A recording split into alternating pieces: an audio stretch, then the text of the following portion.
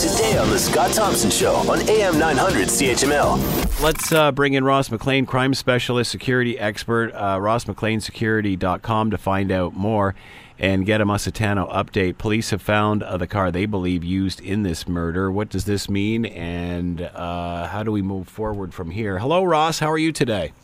Doing good, Scott. Doing good. So tell us your thoughts. What is this, first of all, surprised that they found this car and surprised at where we are today? Well, if anything, it points to what we discussed last time, and certainly what most people are thinking, that this certainly was a targeted, planned mafia hit that was well thought out, well looked at.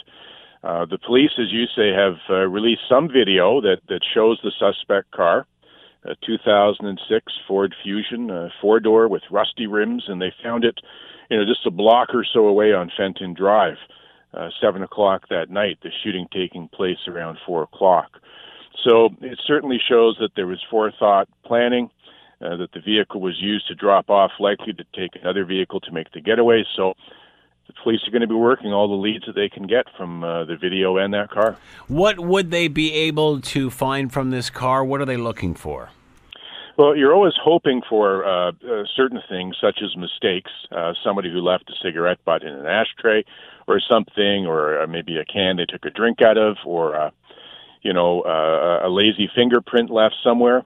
Aside from the forensics on the inside of the car, looking at everything, once again, for hairs, you can find even hairs. We know all this from going back to, of course, the famous O.J. Simpson trial. There's lots of evidence you can find within cars. But they'll also be tracing the history of this car to see if the car was stolen, where it was taken from, who last had it, who's it registered to, and all of those issues. And that can also perhaps lead to other clues. And obviously they would already have a great deal of that information, certainly of where the car originated by now, would they not? They would, but you still have to track it down. You still have to get on the ground, go to the place, go to the scene where that car was, talk to the people, see if there was maybe good evidence or maybe CCTV of when that car was taken, the person was there. You're looking for somebody being sloppy with doing things, and there's still possibility of other CCTV within the area that the police may or may not be releasing. The home video surveillance can be quite sophisticated these days, and it's getting more sophisticated all the time. So we'll have to see what else comes up that they have. Of course, the police aren't going to tell us too much. They're going to be working closely with the OPP, Organized Crime Squad, and the RCMP, and if necessary, the U.S. too. Why are police telling us this? Well, they're looking for just other information about the track beforehand, and everything they know beforehand helps them to go lead to track down that information. For instance, if someone says that they'd noticed the car wasn't there at this time, it was there at this time, that helps to just give them a little bit more. What you're always doing, Scott, in crimes is you're creating a timeline of distances, times, places, and things, and that is something that's solid. It's not subjective. It's very much an objective thing, and you build your case around that.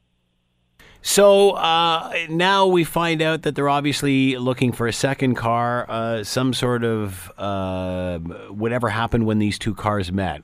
Again, I'm sure a surveillance camera will come into play here as well. Quite possibly. And was it another car left, or was there someone else there to pick somebody up? Of course, this is the other thing that takes place when you have crimes, is the more people involved, the more people can talk. And the more people can talk, the better chance police have at working things and finding angles. You'll find out from your second guess that a lot of these great criminals, these so-called mafia criminals, are not so much that smart, and they make their mistakes, and they have their problems too. They become more and more sophisticated, but trust me, they also make mistakes. Want to hear more? Download the podcast on iTunes or Google Play and listen to The Scott Thompson Show weekdays from noon to 3 on AM 900 CHML.